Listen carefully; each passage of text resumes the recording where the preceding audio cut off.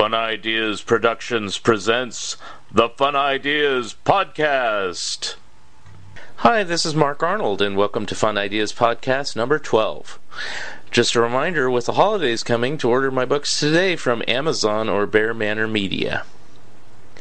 Today's guest is a major comic book fan and keeps up with the latest releases from Marvel and DC. Is there anything Marvel and DC Comics are publishing that is worth reading? Our special guest thinks so, and today he gives us his recommendations. Here he is, straight from the Batcave, pop culture historian Alan Bryan. I'm a little surprised that two characters have been really different. Now, I don't, one is a character I've hated since its creation, and the other one is one I followed off and on since I was 5. Okay. So we're going to talk about the latter, and I'll talk about the now immortal Hulk. Okay. Well, what they did was they killed the Hulk during Civil War II, which, who gives a crap? I mean, at the time, Civil War II was pretty bad. Right. They had tried a couple of things with the Hulk, like, Bruce Banner working for S.H.I.E.L.D., and they've sort of got him under control. There was one silly sequence where after a mission, to change him back into Banner, they they parachute down a cargo of puppies. You can't make it up, so they parachute down a cargo of puppies, the puppies turn him back to Banner, and he goes back to the lab and does his thing again. Right. So, and then they get to the point in Civil War II where they say, I haven't been to Hulk for a year. And I'm fine, but then Hawkeye kills him anyway. Spoiler! And then Hawkeye has a trial, he gets off because, I don't know, supposedly Banner said, well, if you think I'm changing into the Hulk, kill me. And Hawkeye, from whatever distance it was, said, it's all green in those eyes, I'd take the shot. Well, move up a couple of years, last year's, or earlier this year, I don't know, time frame wise, but the Avengers did a 12-part series called Avengers No Sanctuary or something. And it was not the best story. It brought in a character that was reminiscent of Triumph, that the Justice League had a couple 20 years ago, and here's a member that we've had since the start, but she's been inserted into the history, that sort of thing. I don't remember her name. I don't care. That's not the point. Later in the story, the Grandmaster or his brother revived the Hulk as to help with their game that they're playing. So the Hulk is alive again. And you're like, where's this going to go? And then they start the Immortal Hulk. And that's where it gets really different. Is that so they won't continue to kill him? Is that where this is all leading? No, well, let me say, okay, first off, the book doesn't start out like, there's no supervillains. Okay, really up to this point, anybody who hasn't read The Immortal Hulk and wants to read it, you better stop listening. Oh, Mark, I just killed your audience. Oh, spoiler alert. Okay. No, we don't do spoiler alerts if you can't, because you can always press stop and listen to it at a later time if you. Listen to it later after you've read issues 1 through 8. Yes. Okay, so the Hulk is really, Banner's wandering around, and now he turns into Hulk only at night. This goes back to the original Hulk in the 60s when Stan and Jack created him. The Hulk became the Hulk at night, and he was gray. Right. Now he's Hulk at night, and he's green. Okay, and what he's doing is Banner goes to a bar somewhere or a restaurant, and he finds out if anybody in town is being bad or has been wronged or needs revenge, and then he takes revenge on those who have wronged somebody. Whether it's a biker gang selling drugs who's terrorizing somebody, or it's a father who sort of tortured his son with powers or gave him powers which killed him, and these sort of things where but then Banner as the Hulk takes them out, and does it kind of... He's not obvious about it, and it's night, and he's not, and they're so scared. They think it's the Hulk. They're not sure it's the Hulk because it's dark. So he does that a couple of times. Mm-hmm. And, there's a reporter who's picking up on this, and she wants to find the Hulk. So she's looking hard also. Yes. Then in steps another character that we haven't seen much of, and I really don't care for him, but the retconned former college roommate of Bruce Banner, Arthur Lankowski, also known as Watch. Mm-hmm. Oh boy. So apparently, he got his powers the same way through gamma radiation, only he doesn't turn green. And when he got his powers, he also opened some kind of dimensional portal that brought in some kind of elder god thing or some force of nature that also was part of his deal. Well, he gets involved with the Hulk because they have the same gamma signature. Ends up, the Hulk takes away his ability to change. But there's another thing going on here. And that's the Hulk's father is somehow might have been merged with the spirit of whatever was Lankowski had. I don't know. Hulk's father is haunting him. Hulk's real dad is haunting him, and that's not. We're not sure where that's going. Right. Then, of course, here come the Avengers, because Captain Marvel, who is the one who got involved with Lankowski, because she's part of Alpha Flight, or the satellite called Alpha Flight, and she brings in the new Avengers, which that's a curious thing in itself. And they have to pull out all the stops, and Iron Man has to do some kind of beam from satellite, reminiscent of that episode of Justice League on TV. It was a beam from satellite to take out the Hulk. Mm-hmm. And they take him out. And then they dissect him. And he's in jars in this lab. And Captain Marvel doesn't know where he is. Even the Avengers and Captain Marvel have no idea where they've taken him. And there's some guy who has a prison record, but he's a scientist, and he's trying to figure out, what makes the Hulk tick, and they take his heart in half, and then it even beats separated. I don't know. It's Marvel science. What do you want? Mm-hmm. Right. They make the Hulk dead. His disembodied hand snaps its fingers. The jars all shatter. The Hulk reassembles itself like some kind of Lovecraftian monster, right. Absorbs the scientist, and then disappears. And that's where we are till the next issue. Now, I got to say this. The battle between the Avengers and the Hulk, that was good. Because the Hulk actually knocked out one of Thor's teeth. Of course, Thor isn't as powerful as he used to be. Right. I've heard that, yeah. Mm-hmm. Hulk is very, very, very powerful. Mm-hmm. Let's just say that. And now he can't be killed. Even dismembered, he comes back together. So that's made the story super, super interesting, because not Peter David, not John Byrne, not anybody else has ever really done the Hulk in this fashion. Mm-hmm. Because this Hulk isn't quite mindless. And he's not, but he's not Banner either. Right. He's, I'd say, Ben Grimm on a bender smart. You like that one, huh? Yeah. That's a good way to put it, yeah. I can... And so he knows what he's doing. When he goes after these bad guys and does the revenge thing, he knows what he's doing. And the thing is, he's following the lead Banner created. Banner goes to these small towns, finds out who the evil person is, wherever it happens to be. He might go to 3 towns and find, somebody doing wrong. And then the Hulk at night remembers, hey, I've got to go after somebody that Banner found. Mm-hmm. And he does it. And then in the morning, he's Banner again, and that's how it works. Now, in the latest issue, when he transformed back into Banner, it was kind of grotesque, because it wasn't, the way they drew it was like he was all stretched out monster reminiscent of From Beyond or something. Mm-hmm. That's good movie on Blu-ray.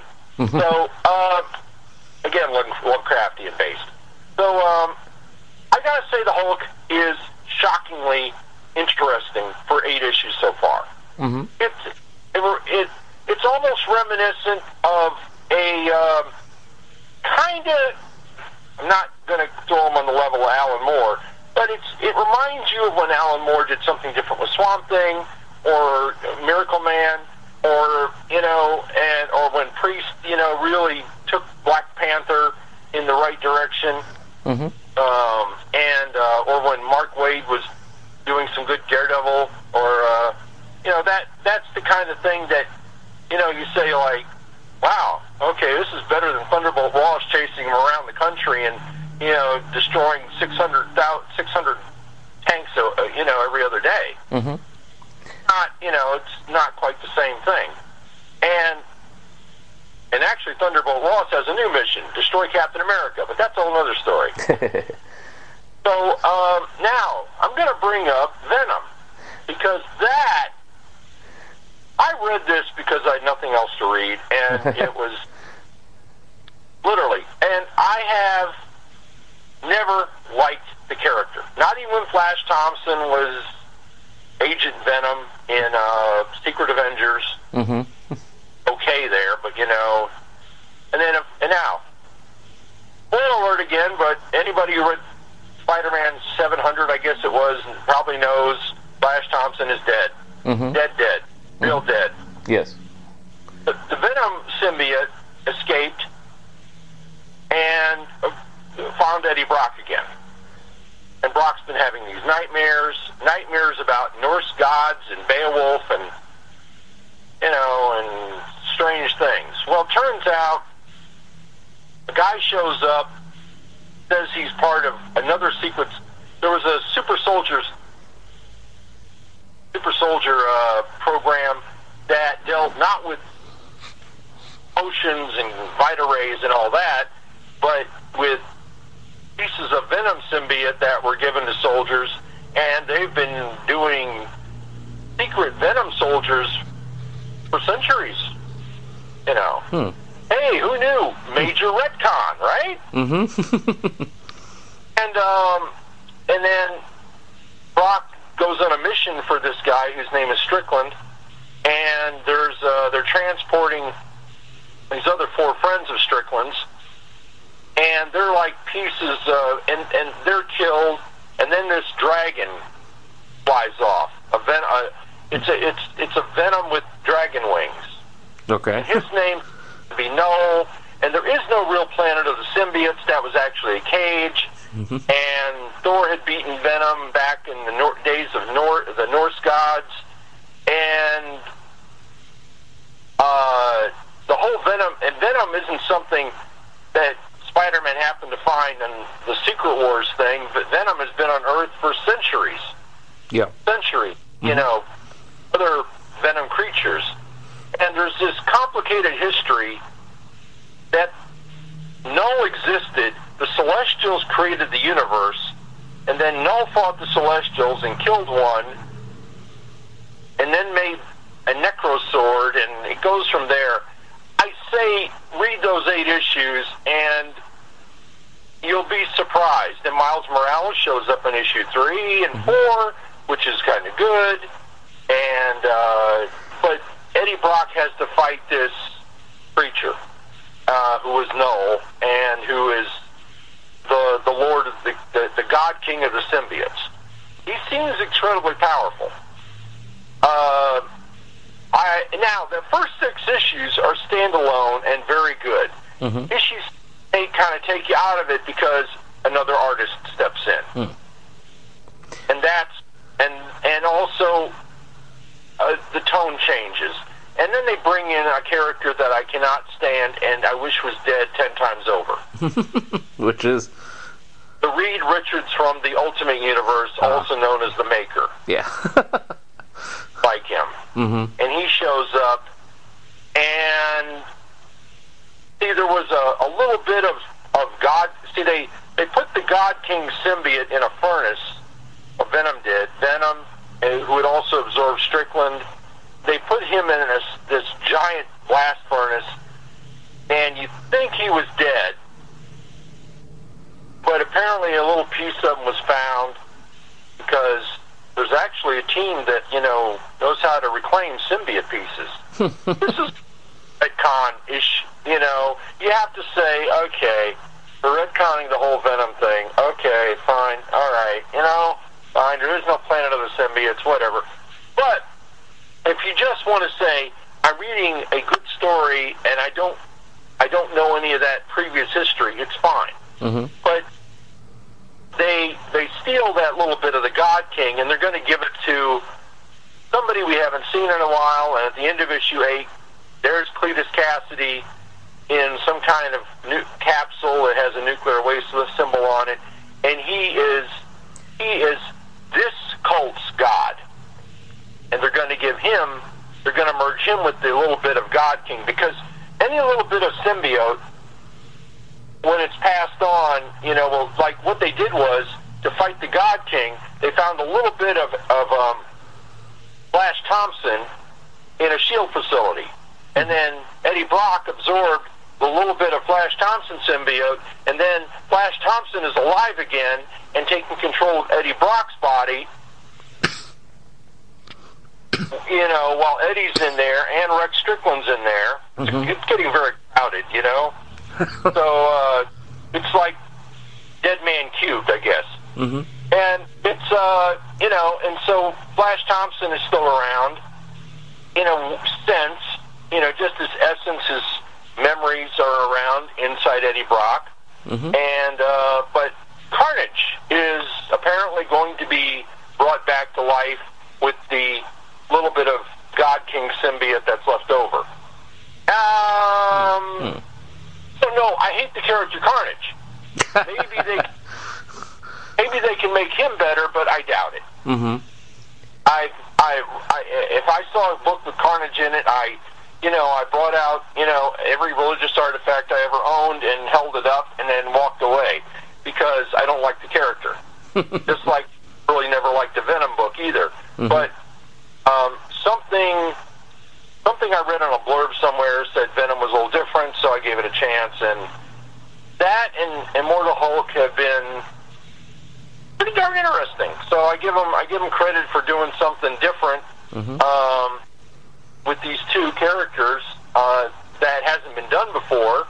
You don't see that a lot. Now, yeah, there's retcons going on. There's in one place, and there's new powers going on in another. But what else can you do? I mean, these characters have been around 40 years. You got 40 for the Hulk, and I don't know, 25, 30 for Venom. I don't really keep count because I don't like him, but.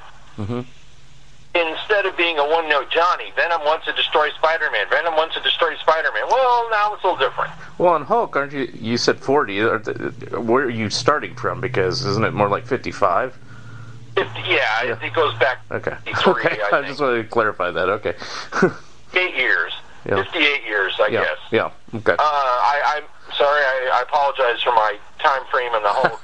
Now, yes, when I started with the Hulk, it was 66 or 67. Okay. So, but yeah, it comes before that. Okay, because you were talking about Grey Hulk and Lee and Kirby and everything, so it's like, gotta go to the beginning now. Listening, I was wrong on my timeline there. Okay, cool. But you have, if you're going to put out a book, you have to come up with something a little different. Yeah. There is still, She-Hulk is still around and immensely powerful. She's over in Avengers. Mm-hmm. Amadeus Cho is still a Hulk, but I don't follow. He's in a book called Champions. I don't follow him very much. Thaddeus Ross was the Red Hulk, but he's not right now, and I don't know if he's lost that ability or not. Betty Banner was the Red She-Hulk, and I think she's lost that ability or been taken away. For a while, there were way too many Hulks. Yes. They just could have formed and done a sitcom, and all stick to the house, and break the couch every time. Right. They break the whole house. Mm-hmm. They run into the house, and the house just shatters when they sit down. That's how it would be. Right. Simpsons Hulks, yeah. That's what the Simpsons need to do. Make each one of them a Hulk and run in and sit on the couch and have the whole city fall apart. There you go. Simpsons smash. Yeah, just opening sequence of the Simpsons. Great. Mm-hmm.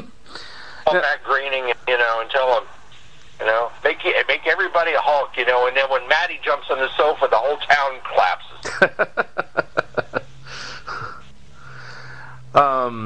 On these newer issues that you're actually liking the writing on, who are the writers on them, on the Hulk and on the Venom and everything like that? Oh, I'll have to give me a moment to pull that up, and I'll tell you. And then so we have that information, because they're not people I'm familiar with, okay. And that's so they're getting somebody new doing something, and it's not the old favorites or anything like that. Nobody bothered to bring Roy Thomas back. Right.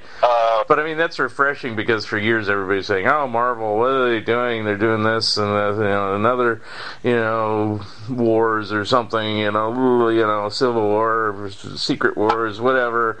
It's not as good as it used to be," and that's what the general consensus you hear about Marvel. But you've heard that for the last 30 years, so it's like, if there's actually some good writing out there again, it's like that's probably a good sign, I would think. Marvel did the last Secret Wars, which I thought was just the worst thing I'd ever read. It looked beautiful in parts, but it was terrible. The guy writing Venom is a guy named Donny Cates. Okay. Ever heard of him? No, okay. I haven't, unfortunately. So. Who that is? Okay. Iban Coelho was the artist on the first 6 issues. Okay. Now it's it still says he's the artist, but it doesn't. The art looks different, and I said the art was different, but this is the same artist, but it looks something is inker. Was it a different inker? Yeah, that could change things. Or, I mean, an artist can easily change his style too. So, but I would. Maybe I thought no, it's the same people, I guess. Okay, I take that back. It's the same artist and writer on all 8. Okay. But it looked different to me on 7 and 8. Had a different look and feel. I think it's because they went from nighttime and back alley and rain to some kind of shield-like facility and lab, and This is Hulk. This is Hulk, or this is Venom. Which one are you referring to? Danny Coates was the Venom. Okay, because do you think the art style might have changed it differently, just because you said there was a story arc and they completed that, and so it allowed them the freedom to adjust the art style somewhat? Yeah. Okay. That's typically what they could have happened there. Okay. Maybe it might have been just a. Now, the Hulk is written by Al Ewing. Mm-hmm. I don't know who that is. It's Al Ewing, and that's the credit on the art, and the penciler is Joe Bennett. Mm-hmm. The inker is Roy Jose. R-U-Y Jose. I don't know these people. Alex Ross did the cover of Immortal Hulk 1 for all those Alex Ross collectors out there.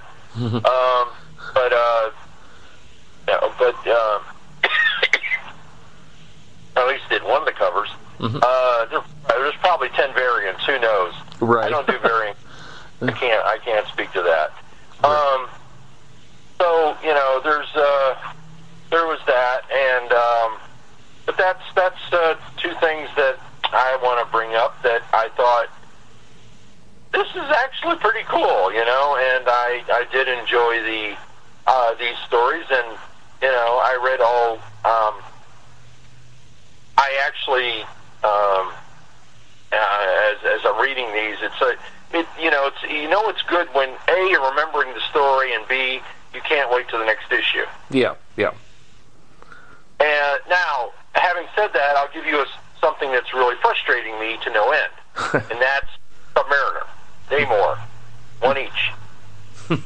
Right now, I don't know what Marvel continuity is doing, but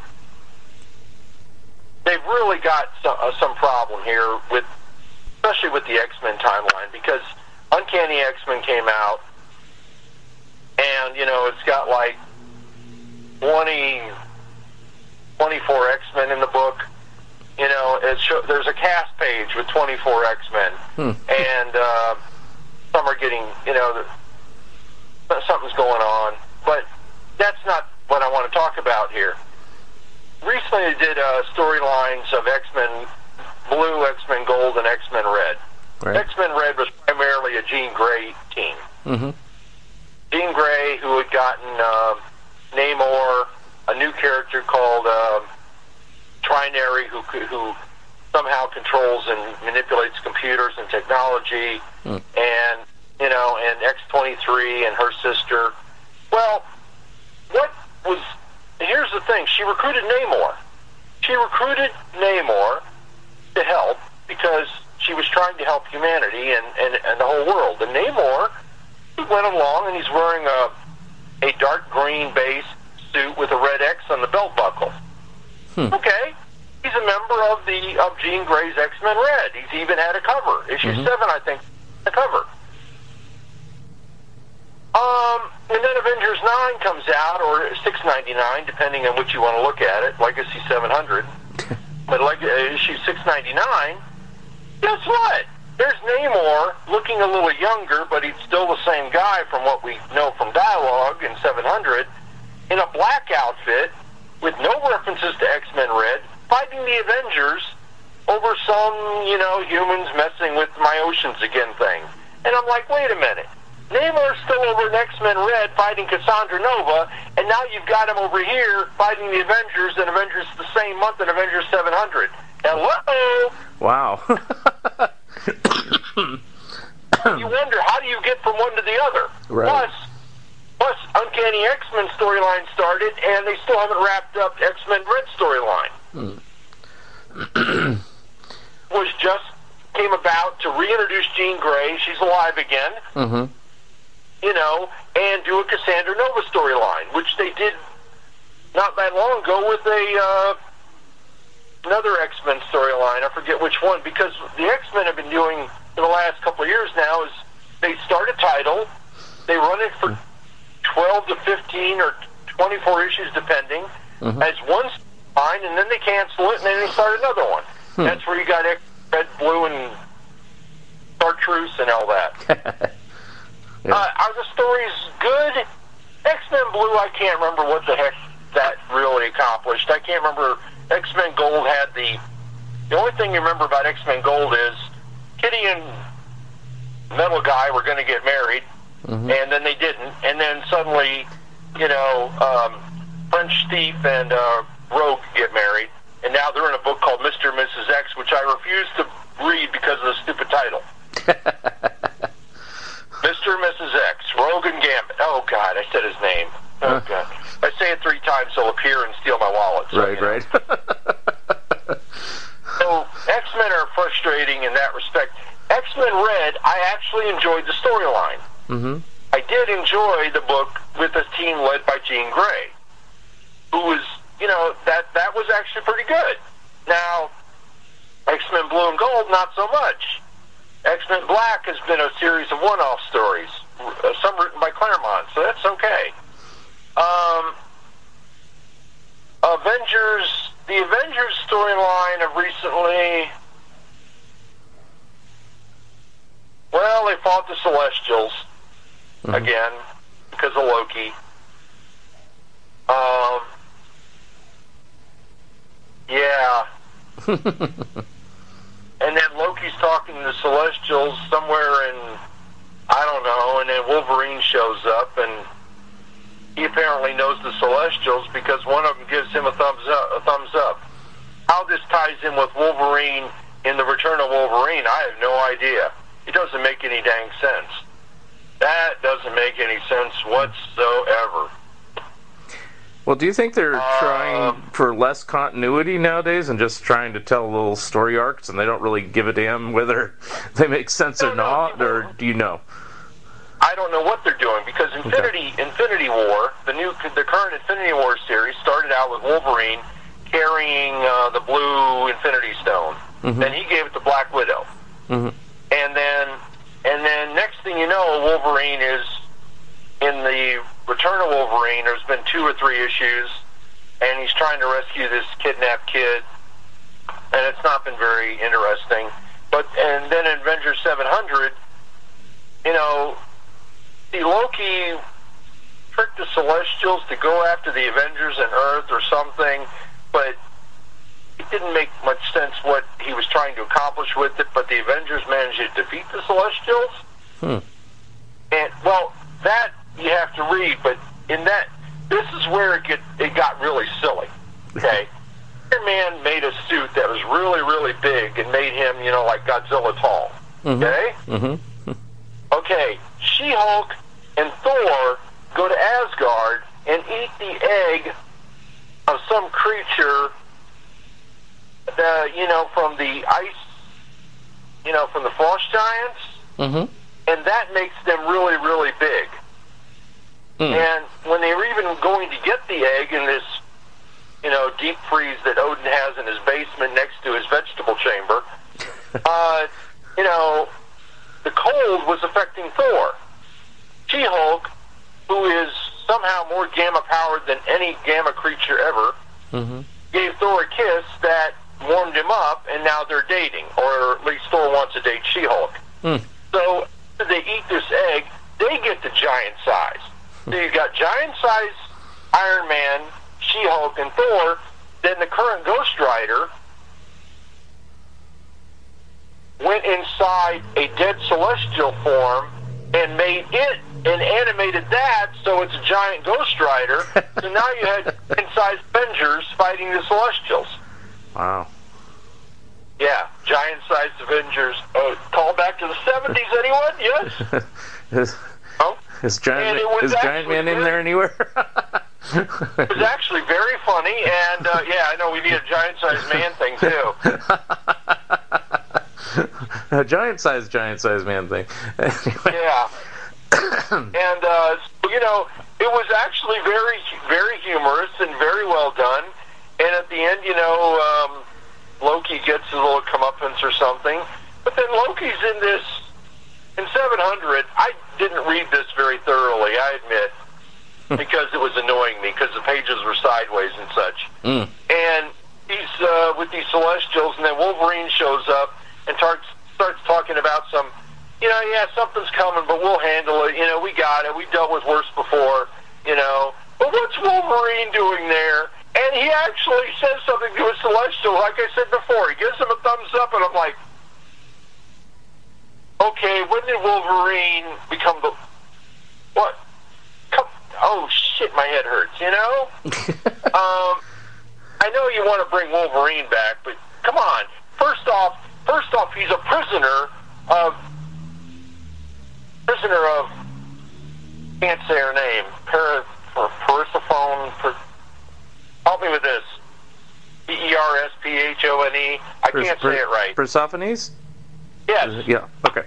Prisoner of her, somehow. And then he escaped, and then he's trying to help this research scientist whose son was kidnapped by AIM or Hydra or something. I don't know. It's just so stupid. It's not really... the Return of Wolverine so far is probably the worst thing I've seen lately. Wow. I don't like Marvel 2-in-1 and Fantastic Four either, but Return of Wolverine is not... There was one series in that actually was pretty good. There was they did 4 separate miniseries to try to find Wolverine. And 4. And they had different teams in each one.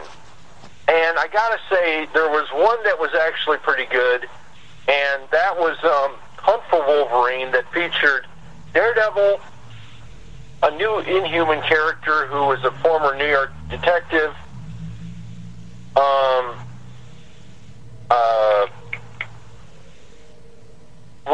Misty Knight, and Cypher, who used to be in the New Mutants and who is alive again. Cypher was actually a good character in that. Of course, it's kind of,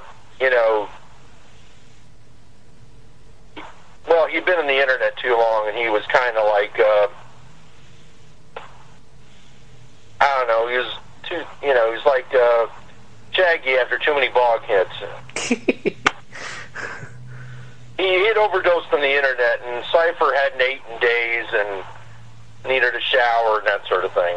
Then there was another storyline they did. They did 4 of these, and two of them I don't want to talk about much, but Adamantium Agenda was another good one. But all it did, and you want to say, like, why didn't they ever do this before?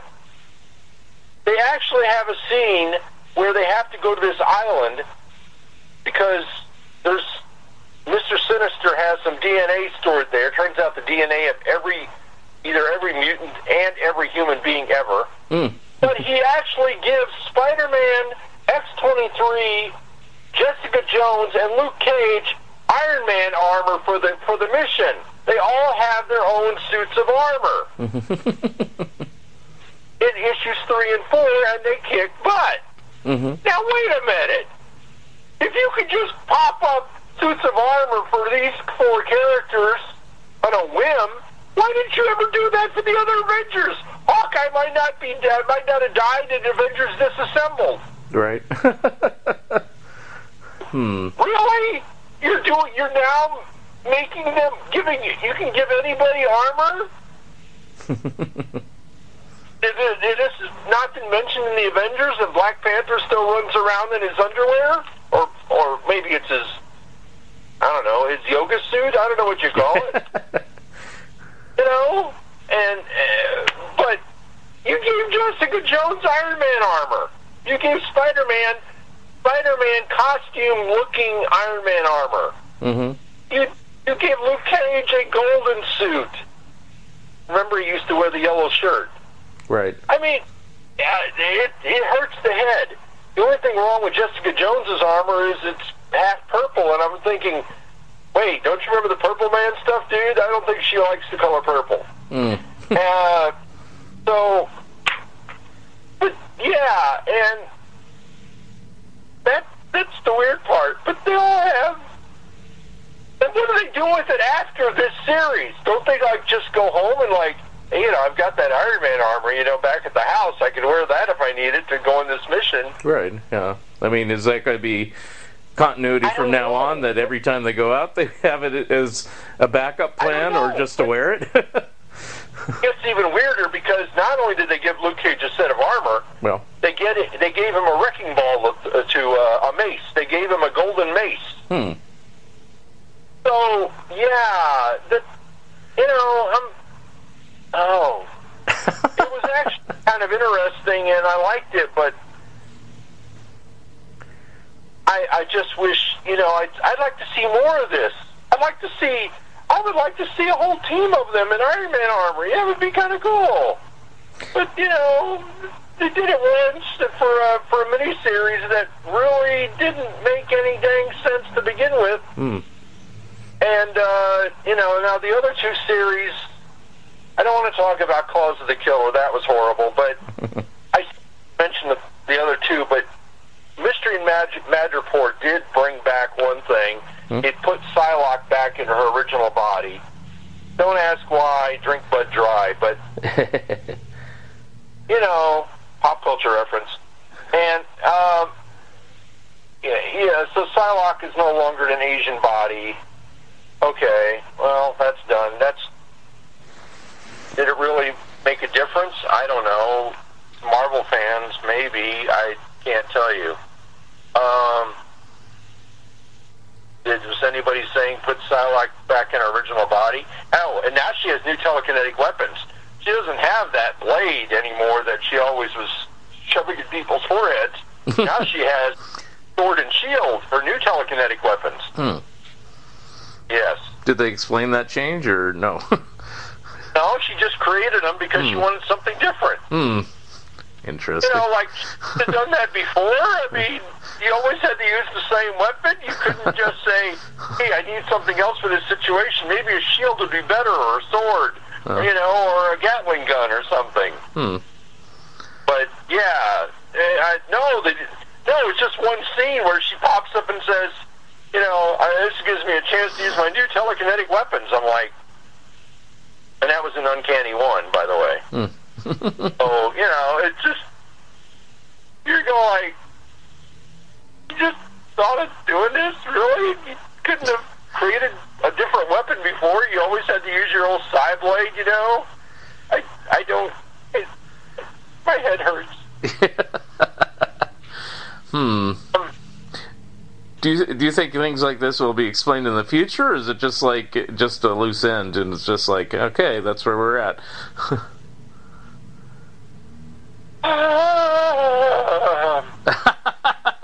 I take it no.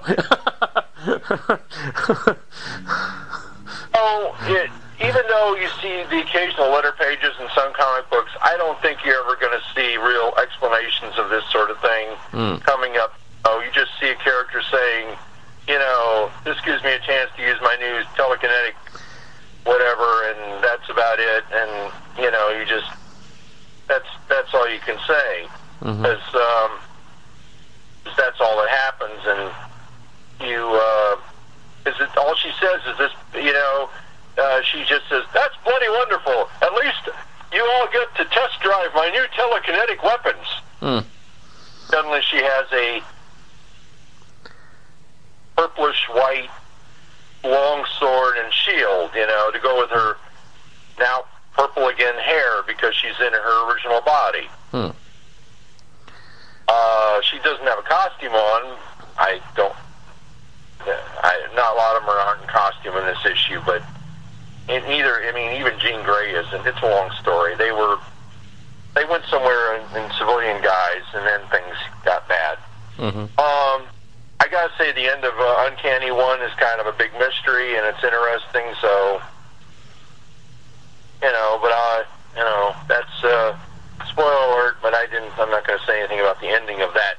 The last 2 pages, the big reveal, which isn't a reveal. It's not a full reveal. It's a partial thing, you know. But is the Uncanny One any good? I don't know. You know, you're wanting to throw all the X-Men back in one puddle again because you got, in this issue, you have 5, 10, 15, literally 20 X-Men. And, okay, some of them are like the so-called students, you know, Armor, Rockslide, Anole, Glob, you know, right. The ones you don't. And I think this might be one of the. Did I not? I think they left out a page where Cannonball says I'm invulnerable when I'm blasting. I mean, I thought that was in a contract somewhere. They have to write that in every issue. You know, I'm vulnerable when I'm blasting. Yes, we know that. Well, if you've ever read an X-Men comic and Cannonball's in it, he has to say that. All other coined phrases, as it were. So. No, it's just something you always hear, and it's really kind of strange, but yeah. It's kind of interesting telling me this because it's like. You know, it seemed like Marvel, especially in the, long past, but, even the more recent past, they always prided themselves about having strict continuity and everything like that, and making sure everything kind of made sense. No, there's not been a strict continuity for a decade now, I would say. Well, okay. And, the lack of continuity is more of an old DC thing. It's kind of like they've gone in each other's place, DC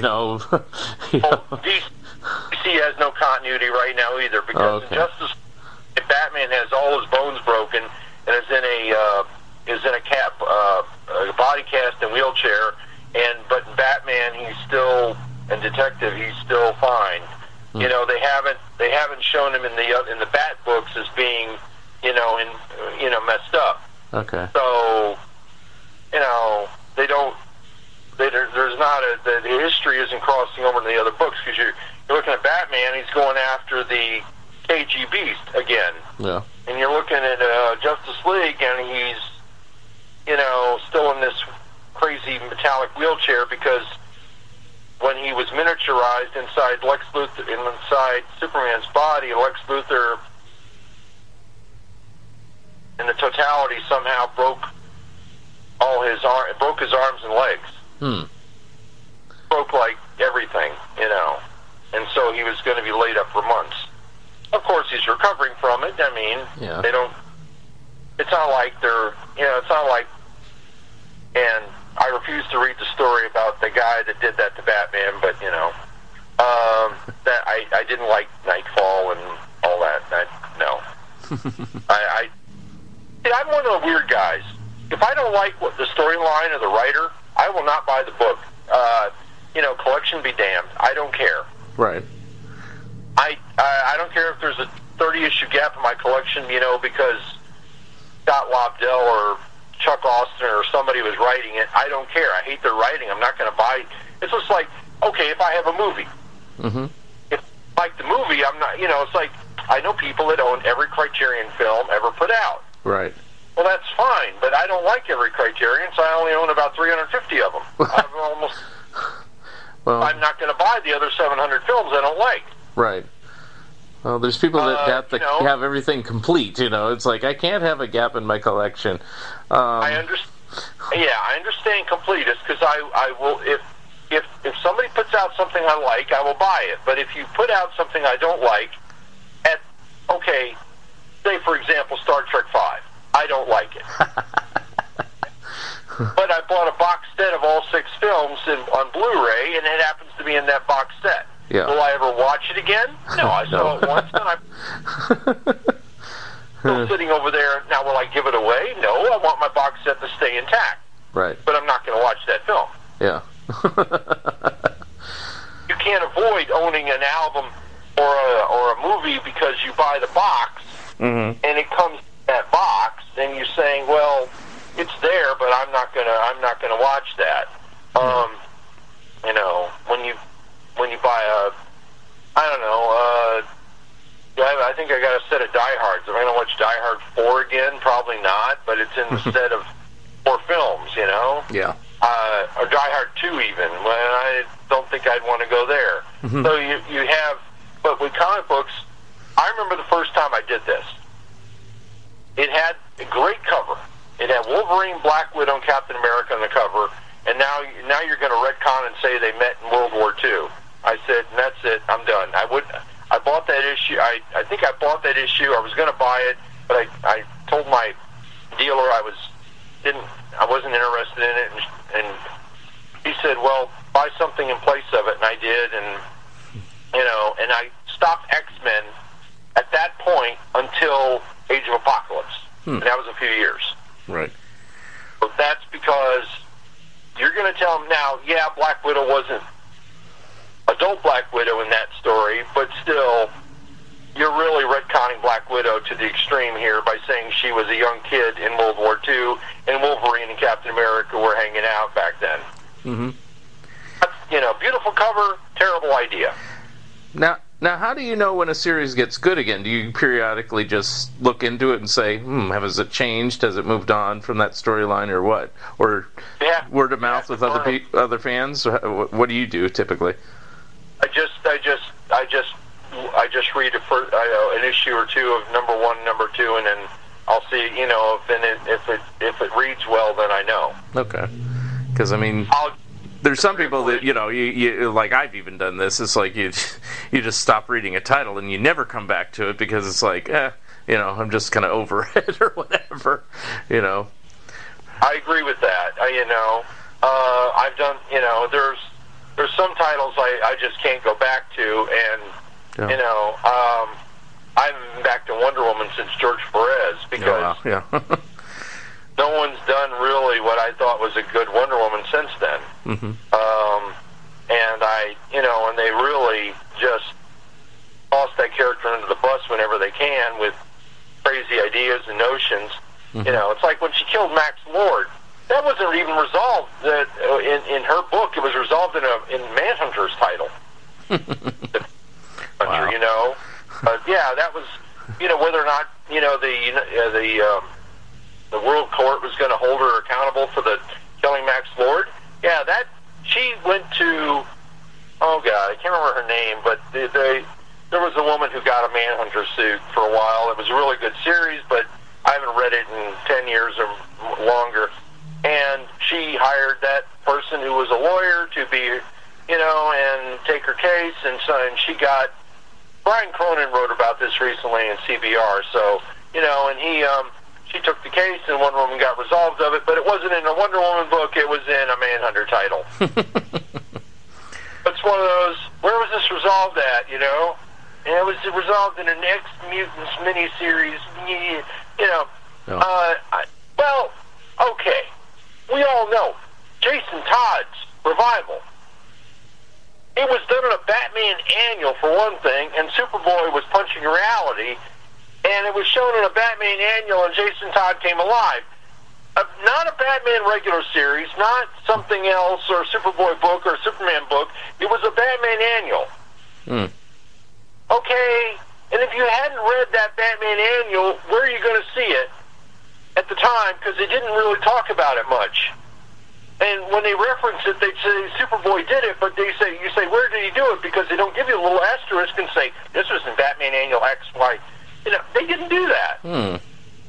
So unless you happen to get that, and I don't remember which Batman Annual it was right now, you'd have to Wikipedia it probably. I don't remember. I didn't intend to talk about that. But doesn't matter. All that, I said, this is the stupidest thing I've ever heard. Reality, and Jason Todd comes back to life in a coffin. Of course, they had to throw him in the Lazarus pit to get his mind back, but Lazarus pits. Interesting the reason they would do that in that regard. I mean, instead of a regular title, because, that's kind of like, a dead end when you're doing just kind of a one-shot like that. It's kind of... They do that a lot. Those giant-sized X-Men we briefly referenced in joke in passing earlier. Right. There were lines that were wrapped up in... They do a storyline in an Avengers book and then wrap it up in a giant-sized X-Men. So... budget could afford giant-sized X-Men, or if it appeared in your area, you knew the resolution of that. But if you wasn't on your radar and you weren't buying that title because it was 35 cents instead of 15 or 20, you didn't get it. So that's what Marvel was doing for a while, and it was not the best way to handle a storyline. Yeah. It's like Marvel's done this before, They do a story and then they resolve it in an annual. Say, now read X-Men Annual XYZ. Yeah. That used to frustrate me all the time on comics. It's like, it's like I'm reading a storyline and it's resolved in this other title that you never read. And it's like, I don't want to read that title. They're doing something like that with this thing with the Drowned World right now in DC, which is a storyline I don't want to talk about, but, they had a book called Aquaman and the Justice League, #1. Then they had a book called Justice League and Aquaman, #1. I'm not making that up. Wow. And then they did the same thing with Wonder Woman. They were doing a story about witches, saying that some witch goddess back in a million years ago had branded Diana with you can't see the brand in her head. So the book was called Justice League Dark and Wonder Woman, The Witching Hour, #1. Then there was another book called Wonder Woman and Justice League Dark, The Witching Hour, #1. How do you keep an audience with this? I don't know. I don't understand that type of logic. Well, they have into the book, now go read these. Okay, so they at least announce it at the back of the book, but I mean, even still, because of the nature of the way comic books are marketed, it's like you have to look at previews and know to get that 3 months in advance or something. But it confused me because I was reading the story and I'm like, where's this other part? Because it says it's part 1 and part 2 and part 4, and I'm like, where's part 3? And you have to buy Wonder Woman and Justice League Dark, not Justice League Dark and Wonder Woman. You see? Stop. And they did the same thing with the Drowned World. You have a book called Justice League and Aquaman, or how is it done again? It's Justice League, Aquaman, Drowned Earth 1, then you have Aquaman, Justice League, Drowned Earth 1. Yes, you can't make this stuff up because this is stupid. And your head hurts because... trying to figure out where the next chapter is in something. And then Drowned Earthies gets even worse because it's also in Titans and Aquaman. And, you know, Marvel does give you a checklist in the back of Spider-Geddon or Infinity Wars where all these books are. DC gives you a little blurb on the last page, you know, and if you miss it, you missed it, you know, so you don't know where to go next. So it's not quite as helpful. I wonder how they do that, you know, as far as both Marvel and DC as publishers. I mean, are they listening to reader feedback, or are they just doing things on a whim? I mean, I wonder how they decide to put out and market their titles at this point. I mean, because I know comic books seem to be declining in sales every single year, and it certainly couldn't be good for it to increase sales if you're doing something so slipshod and chaotic. It seems like I don't know. I don't know. It's even worse with with the Spider-Man thing going on. You got Spider-Geddon going on right now, which is not very good. I don't care for it very much. The only thing that came out of Spider-Geddon that I thought was kind of weird was a character called Man-Spider, and I'll come up with him in a second. But look at the titles you got out of this. You got Vault of Spiders, you got Spider-Geddon itself, you've got the new Ghost Spider, which was Spider-Gwen, you got Spider-Girls #1, you know, you got Spider-Force. You had to have, well, you had X-Force, and I don't know, now you had to have Spider-Force. But they created a character called Man-Spider. And this book, Vault of Spiders, has some very stupid spider characters. I don't want to get into all the other ones. But Man-Spider is probably the interesting one because it's basically deals the whole origin of Swamp Thing from Alan Moore. Peter Parker and Gwen Stacy go to Horizon Labs,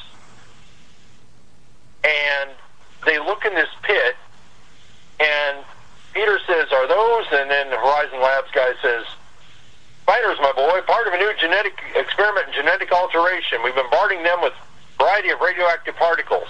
Now, he's leaning on a railing over this pit that has millions of spiders in it, and it supposedly has radiation, but it's a railing, and somehow, and then Gwen says, "Spiders, I hate spiders," and then somehow, Peter, the railing breaks, Peter falls through the glass. You'd think it'd be harder glass, right? And is powered by the spiders, and the spiders then, they don't show how, but at some point later, all these spiders then put on a Spider-Man costume and become Man-Spider. Now, they don't show how he gets a costume or anything like that. They do show at one point where his costume breaks open in the back, and all these hundreds of spiders shoot out to attack whatever goblin creature that is, jack-o'-lantern, you know. But, you know, and Gwen is trying to talk to Man-Spider, and she calls him Peter. He says, "I'm not Peter. Do you think I am a man? Do you think I can come back from this?" And then he takes off his costume, which, you know, and leaves it in the alley, and I don't know where all the spiders went.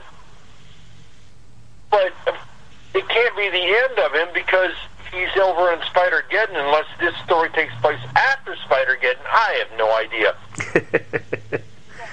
5 minutes, I just thought it was kind of weird that they would steal the origin of, you know, in Swamp Thing, you know, the creatures in the swamp ate Alec, you know, and then became Swamp Thing.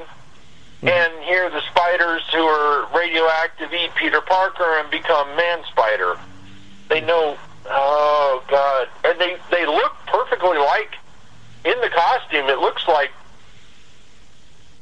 Peter Parker in the costume, except you see where there's little breaks in the costume, you see spiders all over him. So it's weird. And then Armageddon itself, he makes strange allusions to, the Inheritors who eat spiders for their energy, spider characters, and he says even of this one little kid, that kid over there, he looks kind of enticing like veal, but I would never eat him like the Inheritors do. Almost make that if he gets mad, he might actually eat somebody. But yeah, they bring out 6 dozen spider titles. They did the same thing with Infinity War and Arachnite and Soldier Supreme. Don't get me. Yeah, it's Doctor Strange and Captain America mixed together. Yeah, and Arachnite is Moon Knight and Spider-Man, and what was the third one they did? They did a third one. What was it? Oh, Iron Hammer, which was Thor and Iron Man. Yeah. Yeah, they had to do that. And then there's another book they did called Infinity Warps, where they have even stranger mixes. They have Moon Girl mixed with Squirrel Girl. That might be interesting. It's interesting, and but is it good? Is the question. Well, interesting idea. That's what I don't know if the execution was any good. So. It wasn't. Don't read Infinity Warps because it's too bad. It's cutesy, but is it good? Is the question. Yeah. I didn't think it was. Rather than do a 2 or 3 issue series, like with the Arachnite or Soldier Supreme. Oh, they did Weapon Hex, which was Wolverine and Scarlet Witch together. Or maybe it was X-23 and Scarlet Witch together. I don't know. See, in the new Infinity War, Gamora did not just kill half the universe. She folded the universe so people merged together. It was a much better idea. Wasn't it? No, it wasn't. Because it's kind of stupid. Because you have... instead of Fantastic 2, or Fantastic 4, got 2 because you got the Thing is orange, but he also is very hot. And Mr. Fantastic can stretch and turn invisible. And the Watcher is mixed with Professor X. Professor X and the Watcher together, and Galactus is mixed with Doctor Doom. Doomactus, yes. In theory, I guess it sounds okay, but it's like, it's how they execute it once they do it. So. And She-Hulk is mixed with Black Widow, I think. And Hawkeye is mixed with Hellcat. I don't know. It, like I say, all these silly crossovers make your head hurt. But instead of the Thing, he's called Hot Rocks. The burning behemoth of searing stone. Mr. Invisible is the crystal clear and full of cheer. There's the Terrific 2. Yeah. And this one I thought was a bad pun because the Mole Man is mixed with the Master Mold of the Sentinels.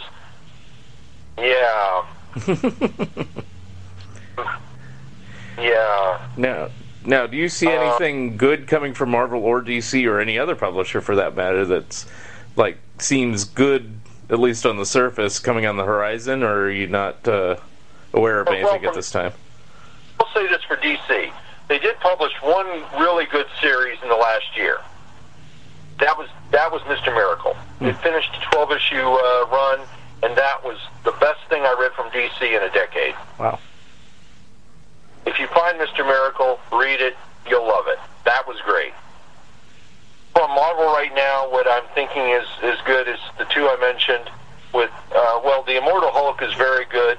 Venom is, depends on your taste in the character, but I think it's an interesting retcon.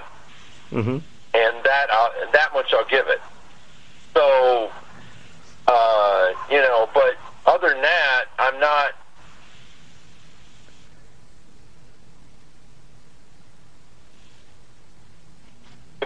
Iron Man series is fun to read, but again, it's not in continuity very much with the Avengers, which is frustrating. Mm-hmm. Doesn't appear to be. And Jarvis is no longer the Avengers' butler. Instead, Gorilla Man is. Gorilla Man from that... What was that called? It was that... Agent... No. Well, he first appeared in that What If story. What if the Avengers were around in the 50s? Yeah. And they had, this robot, and they had Gorilla Man and Marvel Boy and 3D Man and that sort of thing, and Venus or Namorita, I forget which. And then they did a book with that where Jimmy Woo was leading it. That was 10 years ago or more. Well, Gorilla Man is now the Avengers butler, and the Avengers headquarters is in the Arctic or Antarctic, I forget which, and the Celestials gave him a dead Celestial's body, which they're inhabiting. They're making that dead Celestial's body their new headquarters. Excuse me. Where they, where the Russian dog lives in the head of the dead Celestial. Nowhere it's called, I think. Yeah, it's a takeoff. It's a take from that. But yeah, so if it's almost a callback to DC. You got a gorilla as the butler for the Avengers. I mean, why didn't Batman ever think of that? Alfred and a gorilla, and then on the cover every third issue, and it would have sold tons. Purple gorilla, yeah.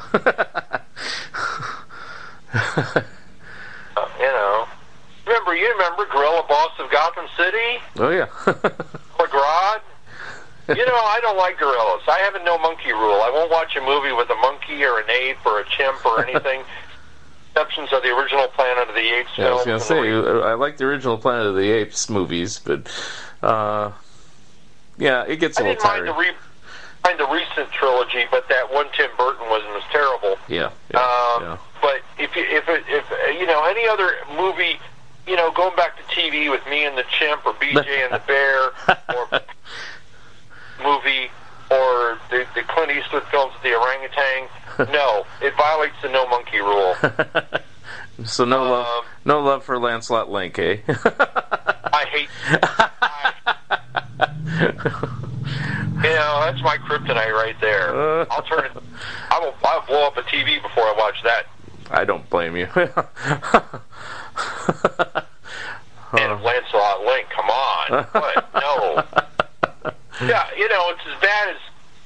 When I was a kid, I thought Cool McCool was a great cartoon, and then I bought it in DVD, and I'm going like, this was shit. And I couldn't watch... I had to say, that's really bad. I can't watch that. No. And I regretted buying that DVD set really fast. Mm-hmm. It's like your childhood says, yeah, Cool McCool was a great cartoon. No, my childhood was wrong. Yeah. And once in a while that happens, Yeah. Not everything, is the Herculoids or Space Ghost. Mm-hmm. Those are still great. But Cool McCool was... Yeah, I amazingly, I never really saw that series, but I bought the DVD too because I believed the hype. I go, oh, creator of the Batman and Chuck McCann. Oh, this must not be bad. It's pretty bad. So I don't even have fond memories as a child of it. So I'm like, okay. I want to say I did, and then it turned into not being very good. I'm trying to think of something else. From DC that I can recommend. Okay. And that's where I'm having a problem. I'd like to say Justice League Dark is good, but it's not really been that. I haven't really liked it very much because they're doing this thing where they want to take magic out of the DC universe and now cause all kinds of problems. The plot doesn't make a lot of sense. But Wonder Woman is the linchpin to fixing things. Mm-hmm. I'll say that. And, so Mr. Miracle was great. What else? detective was kind of not bad. I don't like the Batman and the Nightwing issue going on. But Justice is, continuity-wise, all just terrible because you got multiple storylines running up. You know, you had the Totality, then you had the Legion of Doom attacking, then you had the Drowned World crossover thing coming in.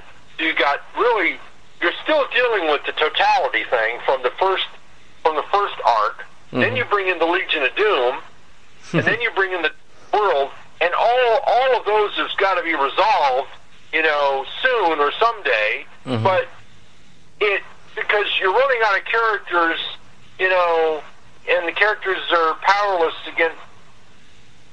Well, you know what? The next issue, Justice League. Look, it's got Batman versus the Legion of Doom. Batman is in a flying wheelchair and all his limbs are broken. So of course he's going to win because he has a book of matches. I don't know. I'm going back to, you know, when all I can say about DC, and I don't like the new Superman very much, and I don't like the new action very much, all I can say about DC is if they collect Mr. Miracle from 2017, 2018, 12-issue series, somebody should be looking at that for a trade or buy the individual issues.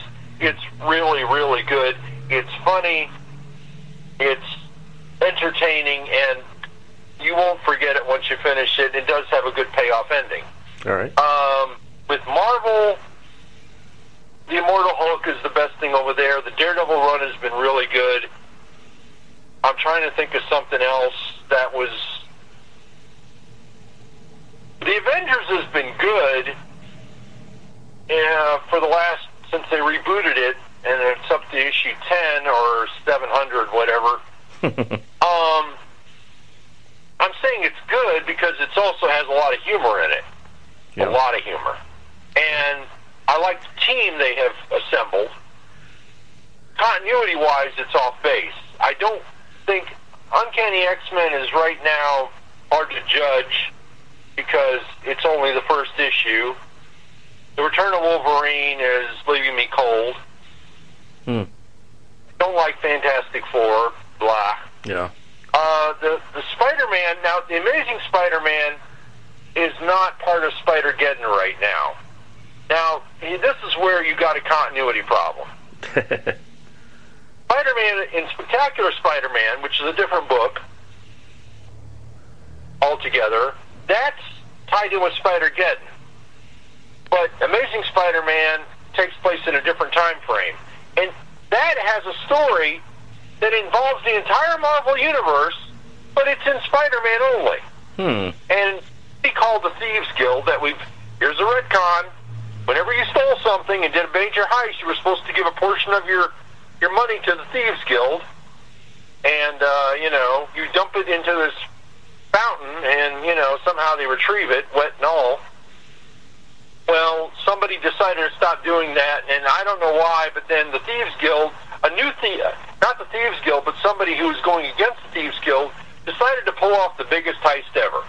Blink of an eye, they stole Captain America's shield, they stole Daredevil's Billy Club, they stole Thor's hammer, they stole just about every tchotchke that every hero has. Spider-Man's computers, you know, all got stolen. It's the silliest thing you've ever heard of. You know, the Fantastic Four's car, the whole bit, everything. I don't even know if that's part of it, but there's this one room and you see all this gear in it. Yeah. And it's a story called Heist. It's an Amazing Spider-Man. It's amusing, I'll say that, because everybody from the Marvel Universe guest stars in the last two issues. I think that's 7 and 8, or 7 anyway. Or their gear guest stars in 8. And Felicia Hardy's back as the Cat, helped, you know, because her dad was a member of the Thieves Guild, and he has backstory on all this. She's the exposition demon in this. But it's not part of Spider-Geddon.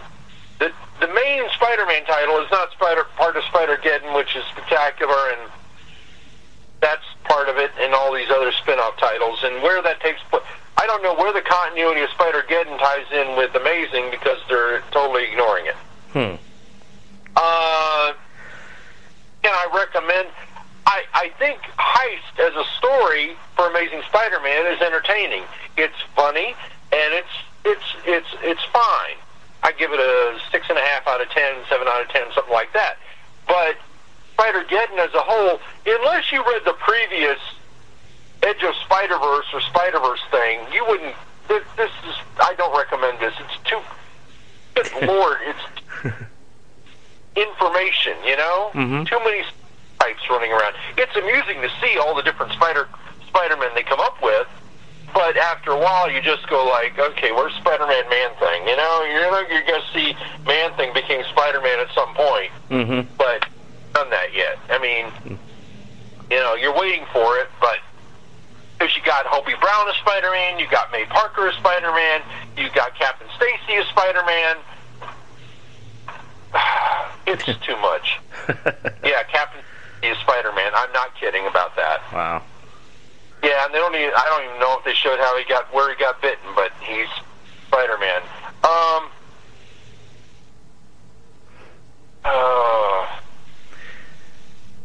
Another series that I will say that I've enjoyed reading, and it's up to issue 9.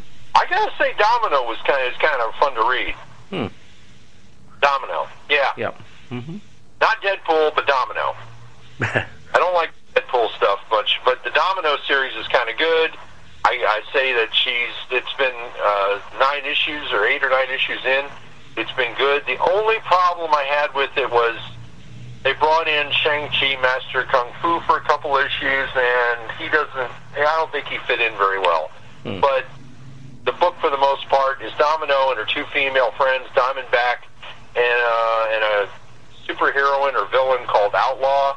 I don't know her story. I don't know where she's from. I haven't bothered to research her. I could probably wiki her in a half minute.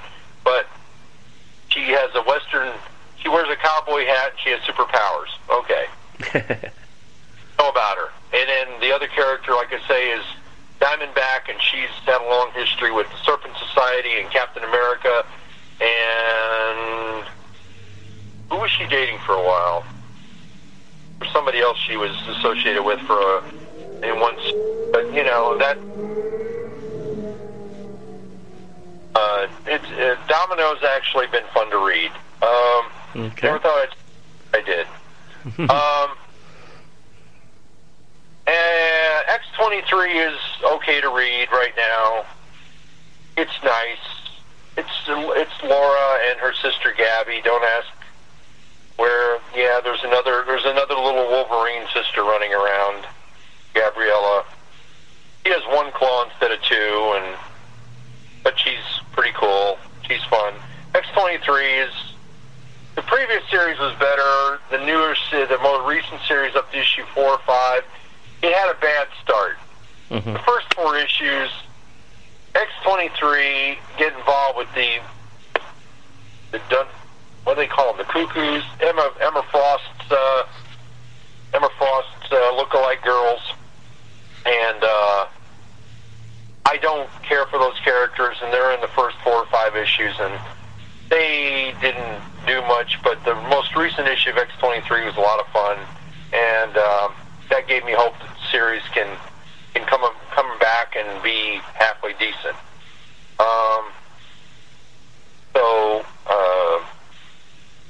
Maybe. All right. Well. And and part of me wants to talk about Supergirl, but it's too dang confusing. Yeah. I don't know if anybody read the Grant Morrison Green Lantern, but I kind of enjoyed it, I guess. I have to see how it goes for a few issues. Okay. I didn't hate it. I'm just, wondering where he's going to go with this. Yeah. Definitely it's more has the space cop feel than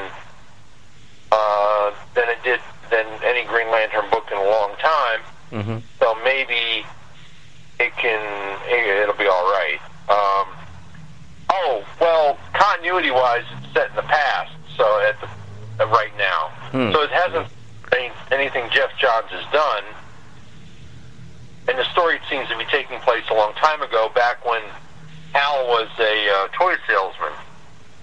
Yeah, way back then. You know, right before he sold life insurance. Okay. Well, he's had some terrible jobs, you know, after being a test pilot. Mm-hmm. Man, you know, that guy couldn't catch, you know, any minute, any issue, you expect to open it up and see him at the unemployment line, you know, just hoping for, you know. That might be interesting. Well, I never understood why they just couldn't give him a job as like a charter pilot or an airline pilot. Right. Or maybe a police helicopter pilot. They had, you know, they get to give him these dumb jobs like Toyota salesman and life insurance. What the? Yeah, it doesn't. That's why reading Green Lantern for some time is just, what are they doing to this guy? You know, right? He's almost 50, and he's scratching for a wage, and he's got a power ring. And I know they're not supposed to use the ring for personal gain, but maybe make an exception this time. But well, I think that maybe they do something. Maybe they can write him. Mm-hmm. Okay. Anything else you want to ask? Well, I thank you for the recommendations on different titles. Is there any others that you haven't, you know, briefly that you want to just kind of lay out there that people should take a look at? It's fun to read X-Men Black because they've been doing these one-shots about different characters like Emma Frost. They did a one-shot about Mojo. They did a one-shot about Juggernaut. Although in the backup of the first 5 was a story about Apocalypse that was interesting and might lead into some other bigger storyline down the road. But the one-shots about these, and there was a one-shot about Magneto, and that was issue 1. Mm-hmm. The X-Men Black stuff is, if you like the character, you'll like the story, you know, but I don't know how essential it is to read each one of these one-shots just to get, you know, one writer's take on the character. Mm-hmm. I've enjoyed even the Mojo one wasn't terrible. I thought it was funny. Tony Stark Iron Man is fun to read. That's all I'll say about it. I don't know where they're going to go with it. I don't see it. It doesn't fall in line with Avengers continuity that much, but it's read. Right now, Amazing Spider-Man's fun to read. Avengers is fun to read. And West Coast Avengers, I can't say it's fun to read because I'm not liking it. It's too cutesy. Hulk's fun to read. Daredevil's great. Captain America, they rebooted it again. The last 4 issues have been good, but you're going down that one. Then they did a villain reveal in issue 704 or 4, and I almost choked. I'm like, really? So that was disappointing, and I can't really recommend Captain America because it's all fallout from the Cap Hydra storyline, and it's depressing. It's too depressing. So stay away from Captain America unless you really need I need a downer this week. I'm going to read Captain America. I'm too happy. Dang it. Infinity War, wait for a trade. It's Infinity War, which is up to issue 5, is actually fun to read.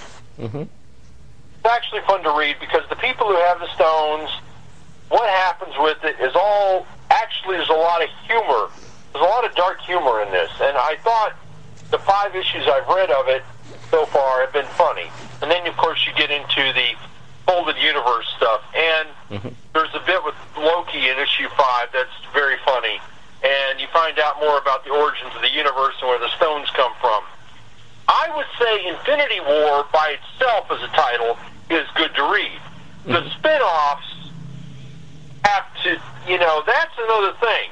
You like Dr. Pepper, you might like, Soldier Supreme. you know, like Sprite Zero, maybe you like Iron Hammer.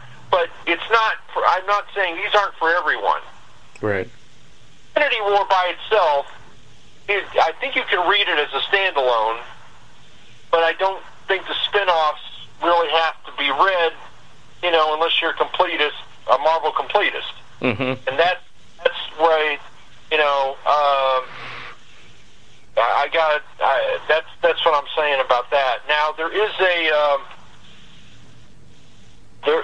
another Moon Knight title out, and I haven't read it yet, but I'm going to look into that because it seemed kind of interesting, and it's up to 6, and I haven't read it yet, but I want to read it. Well, I see. Not. I'm actually speaking wrong here about this title. I said issue 6. That's not right. This is actually volume 6. And what they did was volume 6 started with number 1, and then when it got to number 15, they went to legacy numbering. So it's now at 200, but it went from volume 6, issue 14 to volume 6, 188.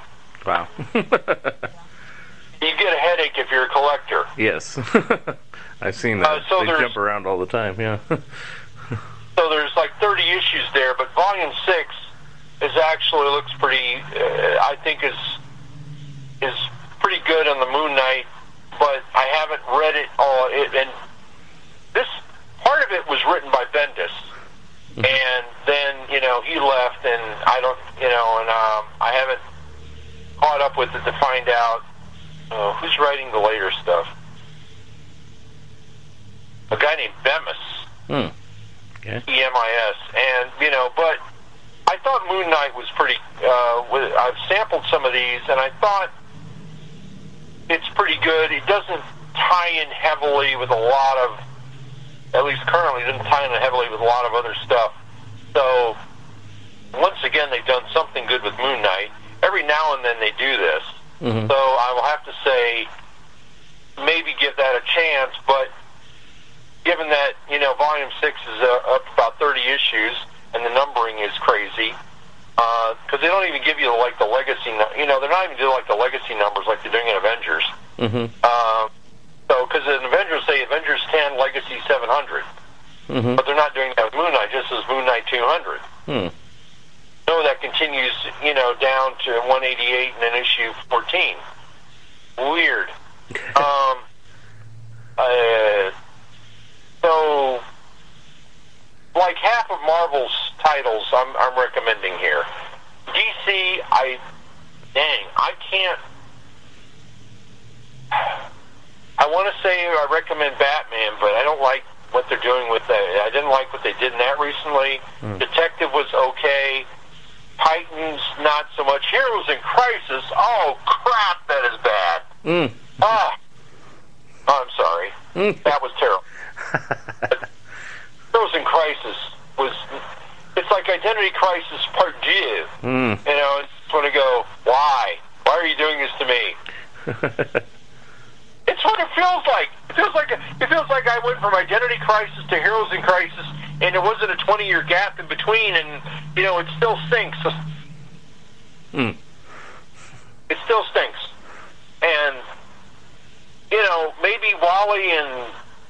Spoilers! Wally and Roy will come back from the dead. I don't know. But you do... Wally disappears for years because of New 52. They bring him back briefly. And then he has to go into Sanctuary because he's having, I guess, emotional issues, and you hardly see him. And Roy goes from, Roy was helping out Jason Todd and the Outlaws, and then they go into, and then Roy leaves after he helps Jason, and then Roy's dead, and all of a sudden, you're going like, what do you... And then there's Booster Gold and Harlequin fighting in the field, and you're like... I will say this. I hate Booster Gold. I hate... Gold, and I hate Booster Gold. The only character I hate more than Booster Gold is the Punisher. So Gold can rot. I would like to see him buried at the bottom underneath the Lazarus pit, saying, "If I could just get to that Lazarus pit, I could come back." But no, of it. And there's 100 feet of adamantium between you and the Lazarus pit, and you can't reach it. Booster Gold, and Harlequin, yeah, they've ruined her. Suicide Squad, make her sexier and give her a big mallet. I'm sorry, I can't stand Harlequin. I can't stand her anymore. Right. I loved her in the animated series, and I will always love her in the animated series. Right. And the comic I love, but I will not like her in Suicide Squad. Why is she there? And anything else. Heroes in Crisis stinks. And I can't recommend it. I can't recommend the Batman title. Detective's okay. Titans, no. It ties in with Drowned World. Teen Titans, yeah. Teen Titans isn't that bad. I'll give that a look. I was liking Deathstroke for a long time. And then, no. The last couple issues, no, because he's in Arkham Asylum, and I don't know if it's a different writer. I didn't bother to look, but it was terrible. But for 6 issues, he fought Batman, and I thought that was great. Where that falls into continuity, you'll never find out. And then there was... Now, they did something with Jason Todd. They totally revamping Red Hood and the Outlaws, and Jason is out of Gotham in a new costume, fighting some organized crime thing, and Bruce gave him his blessing, and even though they tried to kill each other an issue before, yeah, right, that happened. So, Red Hood, it's okay. If you're a Jason Todd fan, I don't like what they're doing with Nightwing. If you don't know what they're doing with Nightwing, then your mind is a better place. Action Comics has been kind of iffy. The Superman storyline that Bendis is doing, and Superman it gives you a headache, and I don't know. The Supergirl is kind of... I don't think the person writing Supergirl knows who that character even is. The current issue makes no sense whatsoever. He runs out of solar energy, finds a charging station, plugs it into her costume, and is recharging solar energy. How does she plug it into her costume? What is she plugging it into? And why does at some point, or 2 pages before that, say solar energy reserves 18%? Is solar energy now a power ring? Not very good. Convenient plot device. This title right now is a spin-off of the Bendis book, and where they brought Supergirl back. They didn't renumber it, and what she's supposed to be doing is out in space trying to find out where Rogers, whoever destroyed Krypton, came from and why he's doing it. That's her job. Because he's in the Phantom Zone, she can't ask him, so she's out in space at Krypto, and she's trying to find out where this guy came from. And she went to a charging station to get more solar energy. And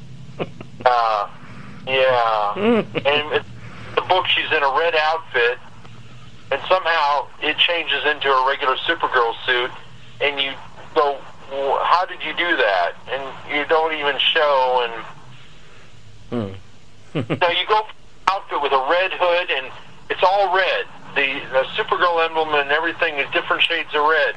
And then all of a sudden she reveals herself in a regular Supergirl suit, and you're like, well, how did you do that? Did your power ring just suddenly change your suit colors? Oh, wait, you don't have a power ring, even though it says you're at 18%. Can't recommend the Supergirl title. I don't know. There's a lot of other DC stuff out there, the Sideways stuff. I haven't looked at it. I don't know what it is. I don't want to know. I don't read it. I'm sure there's other titles that I could, somebody saying, that's great, you should read it. And I haven't read it because you can't buy everything. There's no way. Just like you can't watch all 600 TV shows on Hulu, Mm-hmm. you can't, or Netflix or whatever. And while I do know a lot about television shows, and I'm going to say this up front, I haven't watched a television series since 2014. Wow. The only, I've watched a couple that are on DVD or Blu-ray, Yeah. but I don't watch TV anymore, and I haven't watched a series on network television, with the exception, what I've watched in the last 4 years has been one season of Curb Your Enthusiasm. Mm. And that's what I watched on TV itself, and some of the Alienist miniseries, which I would like to get on DVD or Blu-ray. Mm-hmm. But the only other thing I've got that's recent is Rick and Morty, and I came across the great series called Modus. Mm-hmm. I think it's foreign, and I thought that was really good. I haven't watched it yet, but I looked at the trailers for it and some stuff online. But my knowledge of television goes from the 50s up until the early 2000s. Better, I don't do current television because A, there's too much of it, and B, I don't have the time. Yep, same with me. Well, let's leave the TV talk and everything else for next time. I could talk to you again. But, we had a good conversation about the comics. You enlightened me on a lot of different things. And I want to thank you for being my guest today. Well, I hope I've, brought up some good story stuff and, talked about something interesting for you. I've done some other podcasts elsewhere, but that was for movies and TV and music. So this is my first time I've talked about comic books and ever on a podcast. And I know I've went back and forth in different series, but I'm trying to. There's a lot of stuff out there, and just saying what I think is worth looking at, and you can. Maybe something else. Somebody will like something different. I will say there was a series called Thanos Wins or something a while back. That was really good. And then it turned into Cosmic Ghost Rider, which I haven't read all of yet. And Cosmic Ghost Rider is the Punisher as Ghost Rider, but I haven't read all of that. But there was a Thanos series that ran for like 16 issues and an annual, and that was really good. So just that I forgot to add that before, but that's it. This has been interesting. So I'm grateful for the chance to go on and on and on. we could have talked about Italian horror or film noir. That's why I leave it all free form. I never know where it's going to go. Sometimes we can always set up a time to chat again and talk about a different subject. So all of those are stuff in my stuff I know about. So all right.